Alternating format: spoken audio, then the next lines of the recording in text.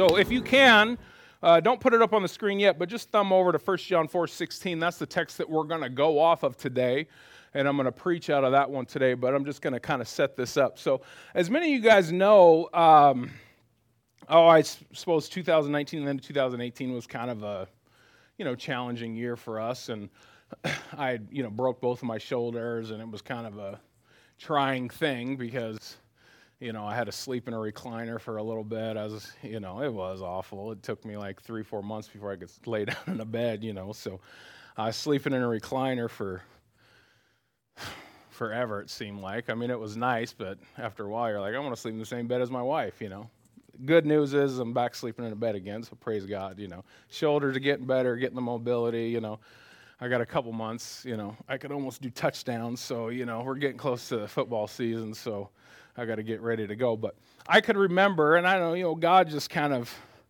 does good things with children, and just with mine, he just really uses my daughter to help encourage me. And one night we're getting ready for bed, and I'm kind of winding down in my recliner bed, and she crawls up on my lap, and she's 2 at the time. She's 3 now, but she was just 2 at the time, and she looks at me, and she says, "Daddy, God loves you." And, boy, it just blessed my heart. And I said, "Baby, I know that, but just for saying that, you could sleep in our bed tonight,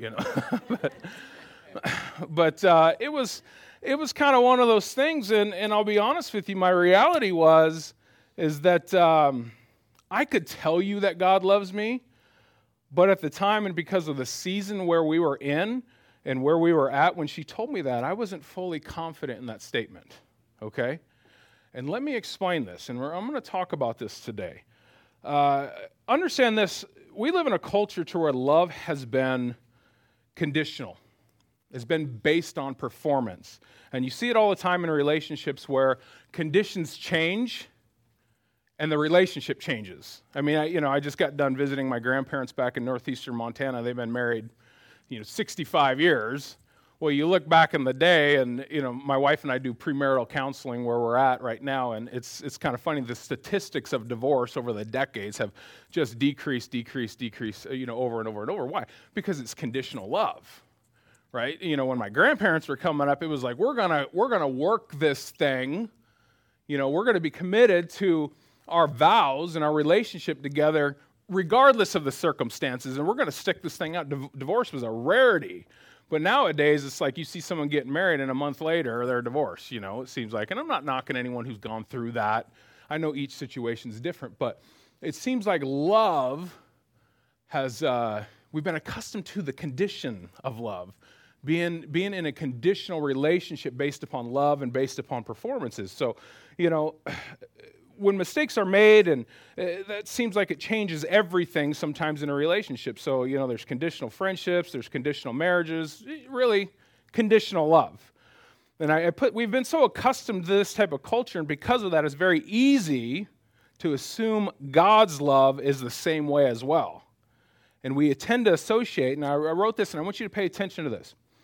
We tend to associate that which is earthly to that which is heavenly. Okay? And we make comparisons based upon that.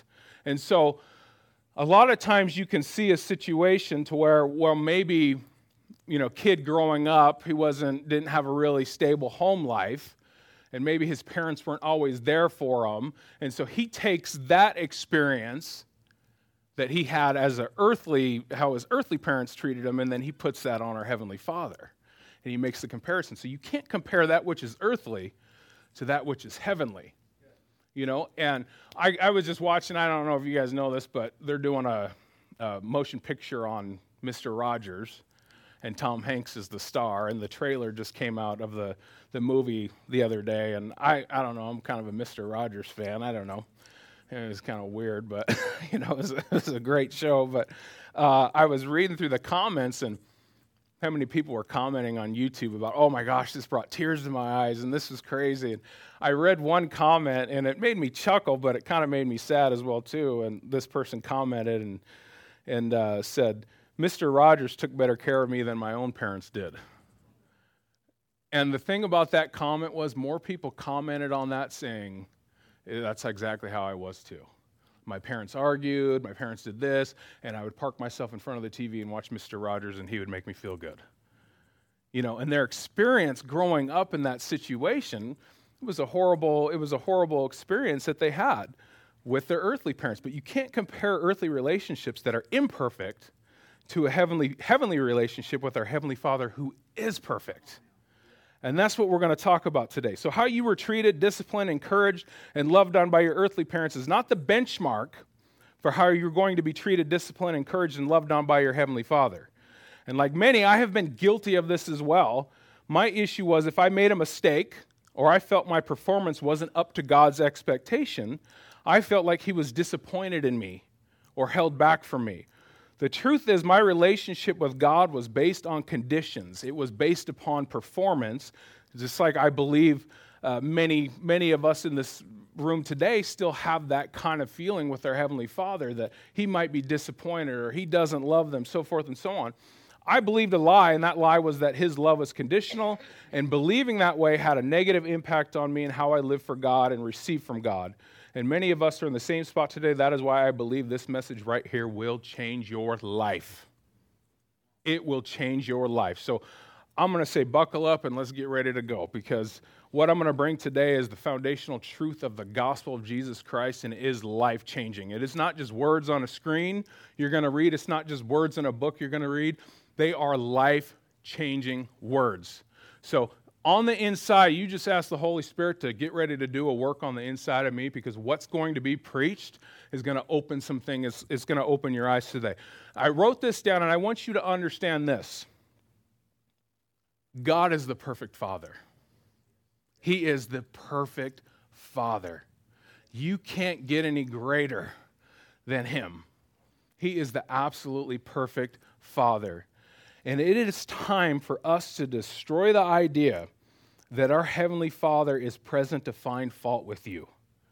You may have grown up in a home where your parents were constantly pointing out your mistakes, were very critical of you, or been in horrible relationships, but you can't project the same characteristic onto our Heavenly Father.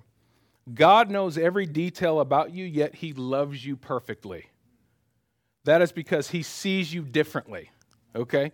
Listen to this. He sees you differently. He sees you through the lens of the cross, where Jesus has removed every fault and failing from your life. Amen? Are you guys with me today? Do I need to read that again? God sees you through the lens of the cross, where Jesus has removed every fault and failing from your life. That's why we could sit here and sing that our chains are broken. I've been set free. My God, my Savior, has ransomed me. Amen? I got one person who likes that, okay? Think about that. I'm free. You're free. Not because of our ability, not because of things that we've done, but by His ability and what He has done. Amen. Thank God for that.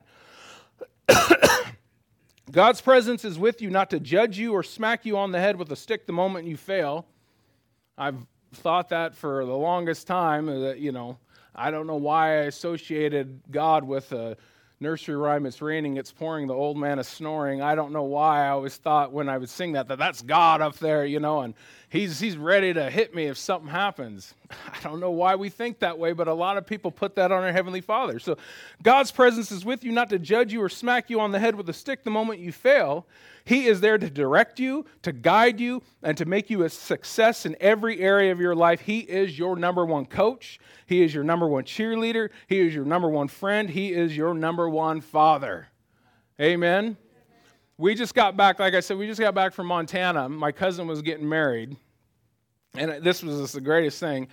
My daughter was the flower girl for her wedding. Okay, this is great. This is a little town, small town, Montana, and the church was like 300 degrees in there, it felt like, in the middle of summer. But for the rehearsal, we're like, okay, we got to practice with Riley, because she really don't know what a flower girl is, right? So we get to rehearsal, and she wants nothing to do with, she's running up and down everywhere, and we're like, wait a minute, you need to practice, nothing to do with that. So I go to bed the night before, and I'm praying, oh, Lord, you got to help her out here, So because she's such a mama's girl, and Mama's got to stand up front, and I was doing the wedding, so I was officiating the wedding, so I'm up front too. She's got to stand there back there with the bride, and my uncle who's giving away his bride, which she's not really, my daughter's really not great around men, so she kind of gets shy, and so I'm like, how is this going to work, Lord, So when the music comes on and her time to come out, she walks out there, and people are like, throw the flowers. And my wife's videoing this thing, and as she's walking, she's throwing the flowers, and you could hear my wife, you're doing good, keep going, babe, you're doing good. She's really doing it. She's throwing the flowers, And she just grabbed a handful of flowers and threw them, and a couple of them fell off the runner, And so she's got to stop and pick up those flowers and put them back on the runner. And people started laughing because they thought it was so cute. Well, Riley thought they were laughing at her, so she stops, and she's kind of looking around. But then my wife comes in and says, it's okay, babe, it's okay, you're doing good, keep going. And then she grabs some more and, throws them, and then, runs out of flowers, and then she runs up to me in the front. It was great. But I sit there and I think back to that situation, and I sit there and look, and I've watched that video, like 1.5 million times already.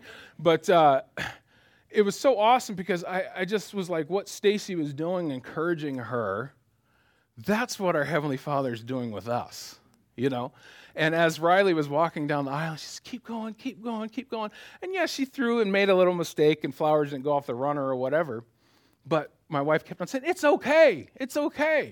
And I just want you to know this, that when we do mess up or we do make a mistake, our Father is not there to shake a fist at us. No, He's saying, it's okay. It's okay. Keep going. You're going to be okay. You're going to be just fine. Why? Because Jesus already bore the punishment and the shame and all that stuff on the cross, right? So our Heavenly Father is our encourager, telling us to keep going, right? Because there's no condemnation whatsoever in Christ Jesus.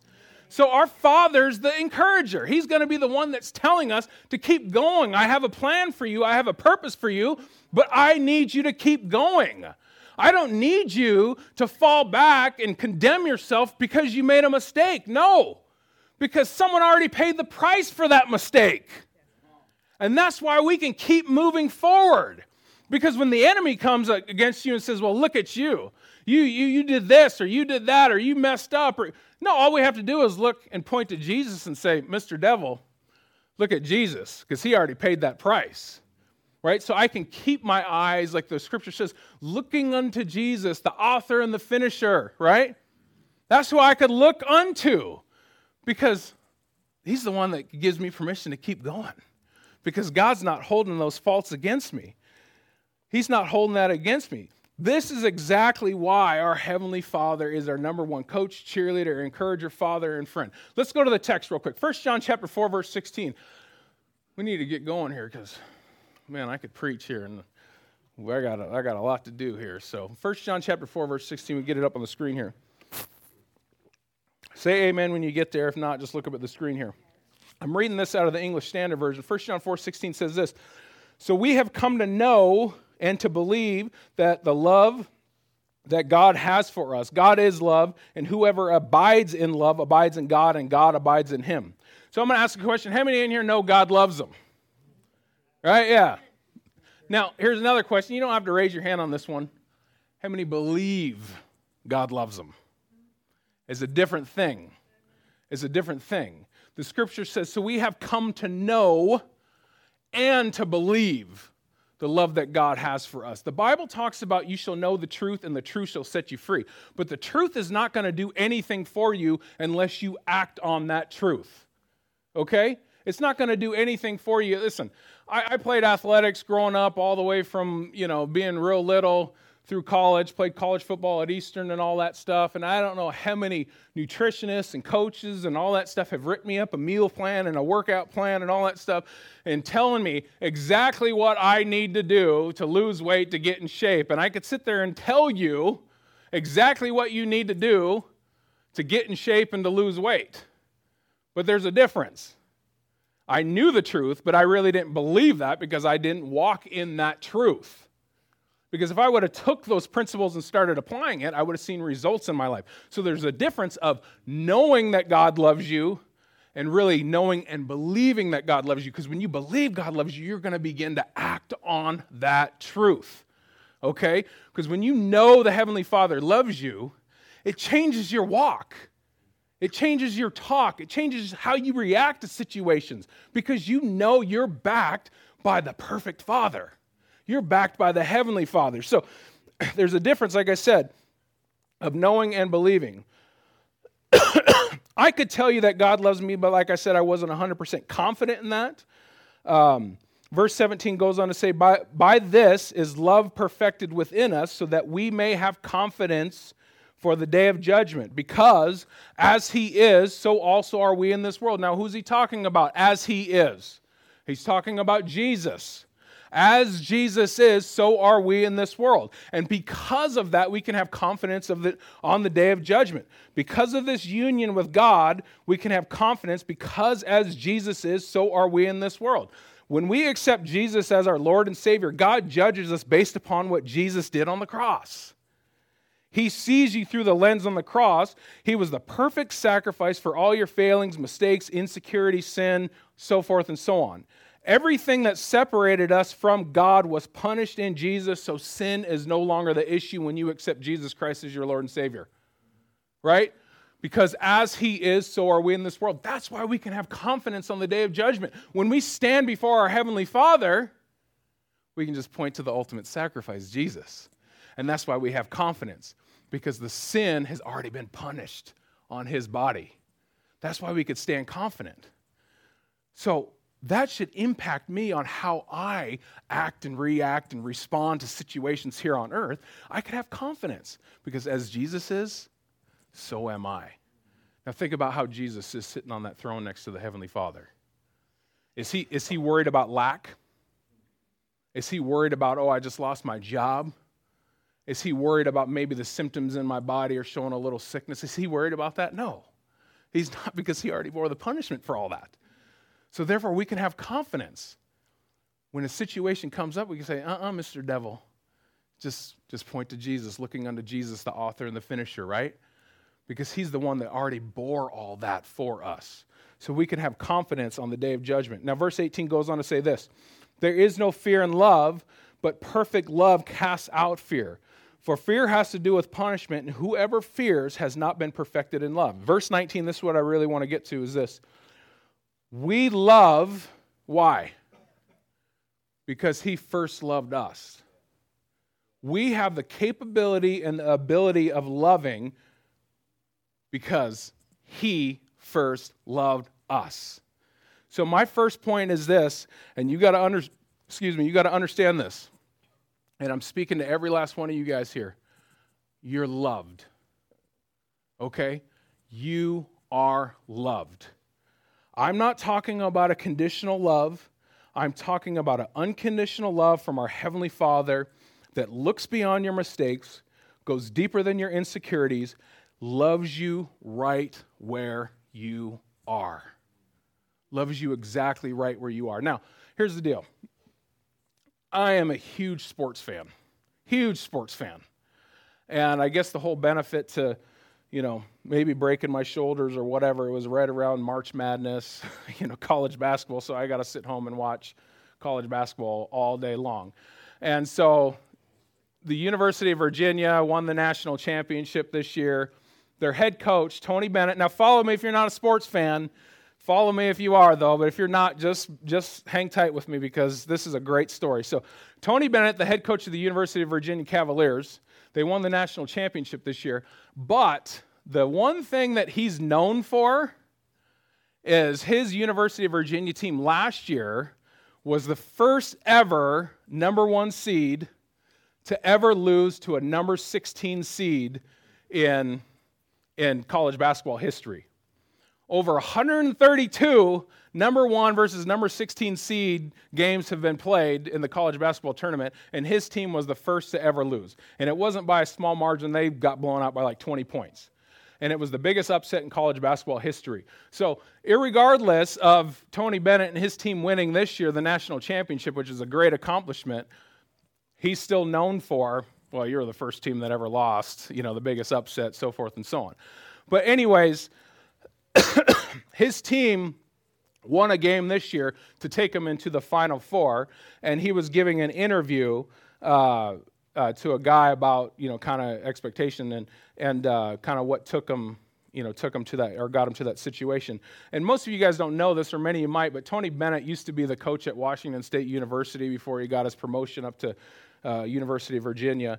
So anyways, he's talking to the interviewer, and he talked about how his team fought back in the game and how he's proud of them after everything they endured last year, getting upset and losing, and it helped them not give up and give in, and they were able to go on and win the game. The interview then asked him about his dad. He said, "I seen you hugged your dad, and you kept saying, thank you, just over and over and over again." And he said, he goes on to start saying, he said, many don't know this about my dad. His dad, Dick Bennett, was also a successful college coach at the University of Wisconsin. And then he retired from basketball, but then was talked out of retirement later on in his life. And I mean, he's was getting older, and he said, I'm done, but something called him out of retirement. And he went and coached a struggling WSU team. The dad did. So he took a position down at Washington State University, which WSU basketball at the time was absolutely horrible. There's been only a few years where they've not been horrible. Let me just get that straight. But they were absolutely horrible. And really for 3 years, he coached that team and worked to get that team into a respectable position. And then he turned it over to his son, Tony Bennett, who coaches University of Virginia. And he set it up this way. He said, listen, if I come out of retirement of coaching, I want to bring my son as an assistant coach with me. And so for 3 years, his dad, Dick Bennett, went down and coached this team. And they were awful, and yet he got criticized by the media, so forth and so on. And then he finally said, son, I've had enough. I can't do this anymore. I'm going to turn this thing over to you. I don't know if you're going to be successful with it, but it's going to be all yours. I'm going to be here for you. And so he turned the team over, Washington State team, over to his son. And I just wrote this down. He lost so that his son could have a chance at winning. He was willing to take the beating so his son could be successful. Kind of likened to Jesus a little bit. Jesus took the beating, so therefore we could be successful. But as the interview goes on, Tony Bennett states that when he talks to his dad before every game he coaches in or every game he's ever played in as a player, he said, my dad would always say something interesting. He said, while we're on the conversation, his dad would say, son, I just want you to know, regardless of what happens in the game, you're covered. He would say, you're covered. And Tony Bennett then goes on to say, he said, as a son, your parents want things to go well for you, but when you know that they're going to love you unconditionally regardless what happens, he said, that is the greatest gift any parent could ever give their kid is unconditional love. He said, because I knew, win or lose, play good or play bad, that my parents were still going to love me. And he said, that just gave me comfort knowing that. So I didn't worry about what was going to happen and how people were going to perceive me or receive me. I played and I coached with no fear, with no judgment, because I knew that I was covered. Because my dad would tell me, son, you're covered. And I put this down. No matter the mistakes, failures that you may endure through your life, you got to know something. You're covered. You're covered by his love. You see, because he's not going to look at you any differently. You're covered by his love. John chapter 15, verse 13, we'll just put that on the screen for the sake of time, says this, there's no greater love than to lay down one's life for one's friends. And Jesus goes on to say in verse 14, we won't go there, he said, but you are my friends, right? And I want you to know something. You are his friends and you are covered, right? You're covered. For 3.5 years, Jesus walked this earth, showed us how the Father loves us. He took the beatings, he was mocked, he was stripped, and he was suspended between heaven and earth on a cross for hours so we could be covered. So we can be covered. So I know mistakes will be made. I know you're going to mess up, but you need to know one thing, you're covered. Not by your performance, but by the blood. By his love, you're covered. So we are not in fear of the day of judgment because we know as he is, so are we. We're covered. So this is the very message God wants you to receive today and God wants you to hear today. And I know there are many who still believe, just like I did, that God's love for you depends on your actions. I've been there, and I know many, I'm not going to ask for a show of hands, but I know many believe that way, have believed that way, or might still be believing that way to this day. That God's love for you is conditional and depends on your actions. That you need to be perfect. That you can't come to Him unless you're perfect. Right? Many people still believe that. Or they believe that God is ashamed of you or punishing you with sickness or lack of blessing because of mistakes and failures. Or the common thing was, what about Job? And remember what happened with Job? I'm not talking about Job. I'm talking about what about Jesus? What about Jesus and what He did? Right? He took the shame, He took the beating, suspended on the cross, took all the sin and sickness that we were having, past, present, and future, and bore it on that cross so that we could stand here covered. You remember in Luke chapter 9 where Jesus sent the disciples out 2 by 2, and then they come back because signs, wonders, and miracles were taking place, and the disciples began to get in a little childish argument talking about Jesus, which one of us is the greatest, because they're out 2 by 2 and they're probably experiencing signs, wonders, and miracles, and they don't know what the other disciples are seeing, so every one of them is a little puffed up, and they come back, well, Jesus, which one of us is the greatest? And, Jesus has to correct that little childish behavior before it gets to anything else. But then as Jesus was foretelling His death to the disciples, they were getting ready to go on into Jerusalem, and they were going to stop. Jesus is stopping to a Samaritan village on your way so we can preach and we can share with them. And so as the disciples get ready to go to the Samaritan village, they were rejected because they said, we don't want any part of this gospel. We don't want any part of Jesus. And so they were rejected. So James and John come back and say to Jesus, they're rejecting our ministry. So the logical thing that they thought of is, do you want us to call fire down from heaven like Elijah did? Right, and we can just burn them all up. Old Testament, right? Let's call fire down. Let's burn them all up. That will show them. That will teach them a lesson. Jesus said one thing. He said, you know not what manner of spirit you're of. He said, because I didn't come to destroy men's lives. I come to save men's lives. I've come to lift you up. I've come to pick you up. God is not inflicting punishment. God is not inflicting pain. God is not inflicting disease. God is not withholding blessing from you because of the things that you've done. He did not come to destroy your life. He came to save your life. Jesus said that I've come to give you life and life more abundantly. Come on, what does a more abundant life look like? In my knowledge, more abundantly looks great. But in God's knowledge, I want His more abundantly, right? That's the type of life that He came to give us. I did not come to destroy your lives, but I come to save them. The good news is payment for your sins has already been made in full upon the body of Jesus at the cross. When God looks at you today, He doesn't judge you and measure you according to your imperfections. He sees you in Christ. He sees the blood that has been shed for you by His Son. Jesus came to give you life, not take it away. Amen? Are you guys here? You haven't gone home yet? All right, good, because I'm sweating and I need y'all with me here, all right? So I put this down. It's good to know that regardless of the situation, mistakes you've made, how you feel about yourself, you're covered. You're covered by His love. Jesus paid a heavy price on that cross so that we could live a life accepted and unconditionally loved by God. And knowing and believing this will make all the difference in how you live your life, no matter what situation is staring you in the face. You got to know something. You're covered and you're loved. Not too long ago, Stacy and I, we had to go out and do something, and it was late. We were getting home. It's probably closer to midnight. On our way home, we're driving on 29th. And, 29th's a busy street. And we're just driving, and we see this kid sitting on the sidewalk. And I looked over, and I said, oh, well, that doesn't look right. He's just kind of a busy street, and he's just kind of sitting on the sidewalk. And we keep going, and Stacy and I both kind of look at each other at the same time. That doesn't look right, and she said, she was driving. She said, should I pull around? I said, yeah, I think you need to pull around. So we get out and we go talk to this kid. Hey, man, what's going on? He's crying and all that stuff. And he said, well, I just broke up.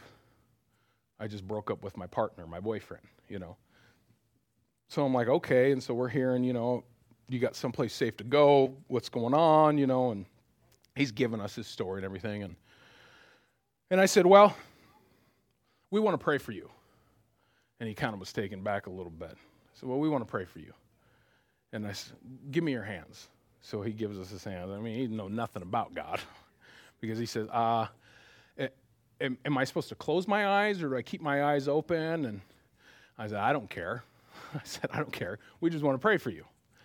And he says, as before we get ready to pray, he says, listen, you got to know something. I'm agnostic.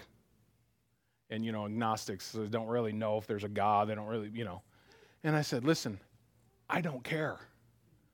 And he says, well, okay. I want you to know something else. I'm gay. And I said, I don't care. I said, I want you to know something. God loves you. And we're going to pray for you. And so we prayed, and he closed his eyes. I was like, I peeked. I was like, So we prayed for him. And as we get done praying, amen, he looks at me and Stacy says, I've never met people like you guys before. I've never met people like you guys. I wish there was more people out there like you. And there are. I'm not bragging on us, but I'm bragging on God. And I said, listen, young man, you just got to know God loves you. Regardless of the situations. 15, 20 years ago, that was me, and a kid says, well, I'm gay. Well, you need to get that squared away first before you can, that would have been my mentality, really legalistic type, judgmental, But that's not who our Father is, right? He's saying, I love you regardless of what's going on, regardless of the things going on in your life. I love you. It's not up to us to change people. The gospel will do that. The Holy Spirit will do that, right? I don't advocate for that type of stuff. I don't advocate for that living, but the thing about it is, it's not my job to change that. It's His job. So I'm going to let God be God, and I'm going to be me and do what He says and preach the gospel, right? The gospel is the power of God unto salvation. So I'm sitting there thinking, we left that place, and I remember we looked back, and we thought, that guy was completely gone. We're like, where in the world did he go? He completely vanished, where was he at? We sit there and think like, he's probably never heard that message before. He's probably been beaten down, condemned, and thinking that no one loves him, and so he's going anywhere possible to find someone who cares about him. That's why he could look us in the face and say, I've never met people like you guys before. And I'm thinking, we didn't do anything special. We just wanted to care about him and show him the love of the Father. And that's exactly what Jesus did. He came to show us the love of the Father. You need to know that God loves you. I put this down as this. We can really start growing in our relationship with God when we come to the realization that it doesn't matter what other people think. It matters what He thinks. And our Heavenly Father thinks you are great. Our Heavenly Father absolutely loves you. So when it comes down to insecurities in your life, God's saying, I don't care. When it's coming to mistakes that you've made, God's saying, I don't care. When it's coming to addictions in your life, God's saying, I don't care. I love you. Embrace my love. Right? Because when you embrace my love, I could do more inside of you to help deal with the things that you're dealing with, to give you confidence on the day of judgment, to give you confidence to know that as Jesus is, so are we. You've got to know that. It doesn't change a thing with what you are going through because you have to know that God loves you. People are in situations they are in today not because they don't love God enough, as many people will say, well, they just got to know God. They got to love God more. They got to love God more. It's not that fact that people are in those situations are doing the things that they're doing because they don't love God enough. Is they don't know how much God loves them. They react and do things because they don't know how much they're loved. Kids who act up and act out and do the things that they do, they may say, well, my parents don't love me. It's not that. They don't know how much their parents do love them. And that's why it's important that we understand how much our Heavenly Father loves us. Because when you know how much you're loved, because we love because He first loved us. And when we know how much we are loved, it compels us to love. Because we know that we are loved. God is not mad at you. He is madly in love with you. He is madly in love with you. Revelations 1, chapter 5. Put that on the board here. Sorry, I'm getting a little close here. But Revelation chapter 1, verse 5, I want to read this. And from Jesus Christ, the faithful witness, the firstborn from the dead, and the ruler over the kings of the earth. This is what I want you to get at. To Him who loved us and washed us from our sins in His own blood. Let's take a look at that. To Him who loved us and washed us from our sins in His own blood. I want you to notice the order in which God does this marvelous work. He loved us first. Then He washed us. He does not love what is washed. He washes what He loves. So the idea of having to come to the Father with everything perfect and everything clean, that's not the truth. Because He doesn't wash or He doesn't love what is already clean. He cleans what He loves. He washes what He loves. So it's not our job to sit there and say, well, you got to get all your ducks in a row before. Nuh-uh. Let God do the work. Let God do the washing. Jesus says, to Him who is loved, who loved us and washed us from our sins in His own blood, He loved us, and therefore He washes us. Jesus was willing to touch the untouchable. In Mark chapter 1, the leper said to Jesus, and of course, if you know the history of this, lepers had to, declare themselves unclean, live in a leper colony and all that stuff, and no one was willing to touch him. The leper heard of Jesus. He had to hear of the signs, wonders, and miracles that were taking place, because otherwise he wouldn't have called on Jesus. But it was interesting. He says, Jesus, if you're willing, heal me. Well, he knows Jesus is willing to heal. What the leper was really saying, he says, Jesus, if you're willing, touch me. Because no one else will. I want you to touch me. Come on, no one else will touch me. I'm wrapped up in rags and all that stuff. I have to separate myself from everyone else. I want you to touch me. Prove to me. And Jesus says, I am willing, and touches them and heals them. He's willing to touch the untouchable. He's willing to go to lengths to do the things that what most normal people wouldn't do because His love. Because of His love, He's driving home the point that I'm willing to touch the untouchable. God gave His very best to purchase you and to prove to you how valuable you are to Him, for God so loved the world that He gave. So point number 1, you are loved. Point number 2, and I'm hurrying up with this here. Point number 2 is this: you are valued. You are valued. Value is defined as the worth or importance of someone or something.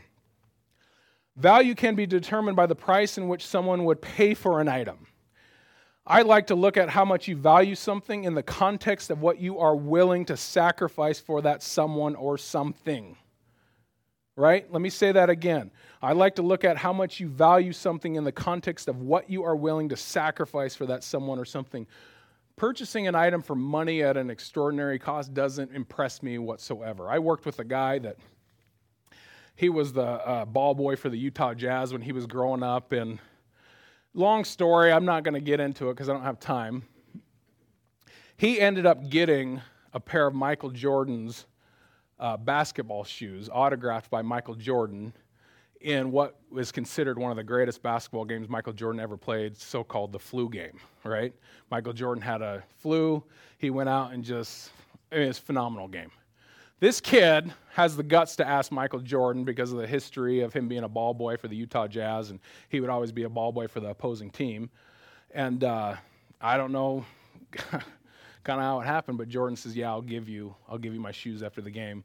Gets a picture with Jordan signing his shoes and, all that stuff. Saved him for years.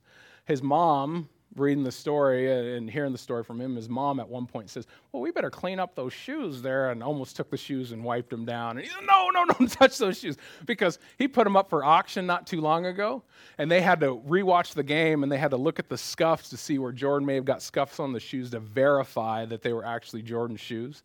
And so these shoes were highly valuable because they sold for about $125,000. Someone bid on them. And I'm thinking, that's not valuable, that's just stupidity, right? Because monetary means don't show me any type of sacrifice whatsoever.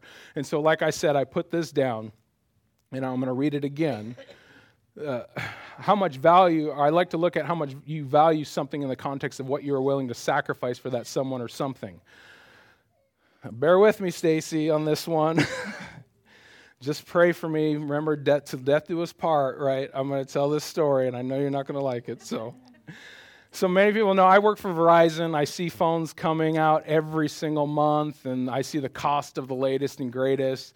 But when it comes to my phone plan and the kids and what phones they have, I'm pretty picky because we're not going to get the latest and greatest every time something comes out. Even though I do get a discount, I think to me, it's just foolish. Like, your phone needs to last, take care of it.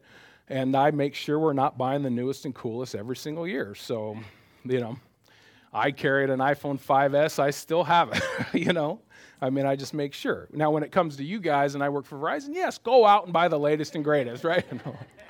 But when you get a phone, it needs to last. So I had won this phone. Stacy has it to this day, but it was the Google Pixel 2. And Stacy's iPhone just recently cracked. And I said, well, no, let's not get a new phone. You can use this phone. Well, come on. Switching from iOS or iPhone operating system to an Android to an Apple fan is kind of like, it's blasphemy almost, And she said, well, I like my iPhone and I don't want to switch from it, And I said, well, just come on. This was free. It's a good phone. It's great. You're going to love it. And so Stacy reluctantly says, okay, I'll take that phone. So maybe a month or two after that, we went over to Montana to watch my cousin play in a football game in Billings. He played for a small college in North Dakota, and he was playing this Rocky Mountain College in Billings. He played for Dickinson State in North Dakota. And it was a rivalry game, and so, being as it was a smaller school, they had a really nice stadium, and, there was a big crowd because it was a rivalry game. But the problem was, with a lot of people, there's large lines, So large lines for concessions and large lines for bathrooms. But they didn't have really good facilities for bathrooms, so they just had some porta potties, And it was like 100 degrees out, so, porta potties and heat, just don't go very well. And so the lines for these bathrooms are just terribly long. So we all said, well, before we go sit down, we got to use the bathroom real quick. And so we stood in line, and so my wife goes in, and she's like, okay, what in the world is taking her so long? What, do they got magazines in these things? What in the world is taking so long? So she comes out, and I'm like, what took so long? And she hands me her phone, and I said, what in the world took so long? She said, well, my phone dropped in the toilet. And I said, you're handing it to me? She said, well, I cleaned it off, but, can you just clean off under the case? And but you're handing it to me. Like, this was just in the porta potty, and you reached in and got it, and I'm thinking, oh my gosh, what in the world? How did this happen? She said, well, it just slipped and fell in, and by instinct, I just reached in and grabbed it and wiped the yucky stuff off of it. And I'm thinking to myself, and as I'm writing this message, I'm sitting there thinking, I said, you said by instinct I just reached in and grabbed it. But it wasn't instinct that made her grab her phone. It was how valuable that phone was to her to make her save it. And so by the time we get back to our seats, family and friends around us had heard what happened, and many were saying, there is no way in the world I would have done that. I would have just left it there. Why in the world did you go after it? Because it had value. Okay, the phone had value to her. The value of that phone determined how great the sacrifice was going to be to get it back. Okay, and she says, well, it didn't go all the way in. It just landed on some stuff, and, I just wiped off. Needless to say, that's been almost a year, and we haven't held hands since, so no. But I want to get across to this here. Listen, guys, when Adam and Eve sinned in the Garden of Eden, the lives of mankind became an absolute mess. They were. We were in an absolute mess. Just like Stacy's phone was a mess, we were full of all kinds of sin, covered, excuse my expression, covered in all kinds of crap. I'm just going to be honest with you. But just because we were covered in crap doesn't mean we are. Okay? Just because of the mess that we were in doesn't define us, doesn't make us who we are. We still have the same value that the Father gave us when He made us. You got to understand something. Listen, you matter more than you think you do. In the beginning, God created, He said, let there be light, and there was light. He spoke it, He commanded it, He just said it, and it was. He called into existence that which had never existed before. The universes, the mountains, the oceans, the animals, the beaches, lakes, all this was created by God's voice. Everything was created by God's voice except man. Man was not created by God's voice because, see, man was different. God did not speak man into existence because man was loved. Man was valued. And so throw Genesis 2 verse 7 up there, and for the sake of time, I'm just going to read this. Then the Lord God formed the man from the dust of the ground. He breathed the breath of life into the man's nostrils, and the man became a living person. Our God, our Creator, used His hands to craft us. He didn't just speak us. He reached down from heaven and He crafted us with His hands, formed us, and breathed the breath of life into us. So therefore, we could be a living spirit. What sets us apart from every other created thing of God is we weren't spoken to existence. We were touched and we were formed by the hand of God. We bear His fingerprints. I had a boss at work that would always say, because I go out and visit stores and I coach and I train employees and all that stuff. He would go out and say, he said, every time you go in a store, I want you to leave your fingerprint on the store. So that if I come in afterwards, I should know that you've been there. Why? Because they're replicating and doing the things that you're coaching them and training them and telling them to do. So leave your fingerprint on the business. And the thing about with God crafting us, He left His fingerprints on us, so that we bear the image and the likeness of God that shows that He was here. That we've been created in the image and likeness of our Heavenly Father. Right? We're just not spoken into existence. We're formed, we're crafted, and His breath was breathed into our lungs. So therefore we can have a spirit. That's value. Right? That's value. We bear His touch. You are the result of the hand of God creating you and breathing life into you. You have value. You have value. Right? You got to understand that. I remember back in the day, we used to play this game, and you may have played it too. That's my car. You would see a nice car drive by. That's my car. That's my car, And then when you would see someone, or you see a junky car go by, you would say, that's your car, That's your car. And boy, I tell you what, that game would get really intense if you drove by the junkyard or something like that and you see a bunch of old clunkers sitting out there. Then you would be like, that's your car over there, that's your car over there. I sit there and think like we can look at those junkers that are sitting out at like Spalding's or Pull and Save or whatever and think, man, those things are junky, they're a piece of junk and whatever. But you got to remember something. At some point in time, that car sat on a showroom floor somewhere. Someone looked at that car, someone admired that car, right? And they looked at that thing like, this is the greatest thing ever. And I tell you one thing, you take the creator or someone who assembled that vehicle that's in the junkyard, they would still admire that car. I could remember my first car to this day, a 1983 Ford Thunderbird. That was my baby. And that thing got hit like 18 times, I swear. The driver's side door didn't open up. That was no problem. Me and my buddies would just climb through the passenger side, and we'd climb over and drive that thing to school or wherever, because to me it had value. It was mine. Right? So no matter the mess you get yourself into, no matter if you're thinking, I feel horrible, I'm awful, or I'm insecure, and I just don't feel like I have value to God, God's not looking at you that way. Because He crafted you. He made you. He built you. He's looking at you the same way that He looked at you when you were created, not because of your works, not because of your ability, because He crafted you and because of the work of Jesus on the cross. Restored us back into right fellowship with our Heavenly Father again, because Jesus bore all the weight of the sin, sickness, the insecurities, the mistakes, everything past, present, and future on that cross, so therefore we could stand before the Heavenly Father. As Jesus is, so are we in this world. Right? So when Jesus sees you, He's saying, that's my child. That's my child. And when you make a mistake, he's not saying to the devil, that's your child. No, he's not saying that. Because when you're a born-again believer in Jesus Christ and his blood, he's saying, you're mine. You're mine. And nothing will separate you from his love because you're mine. You matter more than you think. It didn't matter the situation we got ourselves into. He still loves us and finds value in us. That's why when we fell in the spiritual toilet, he came after us and wiped us clean. It didn't matter what we were covered in. His love and our value were deserving of the greatest sacrifice ever. Romans chapter 5, verse 8. But God showed us his great love for us by sending Christ to die for us while we were still sinners.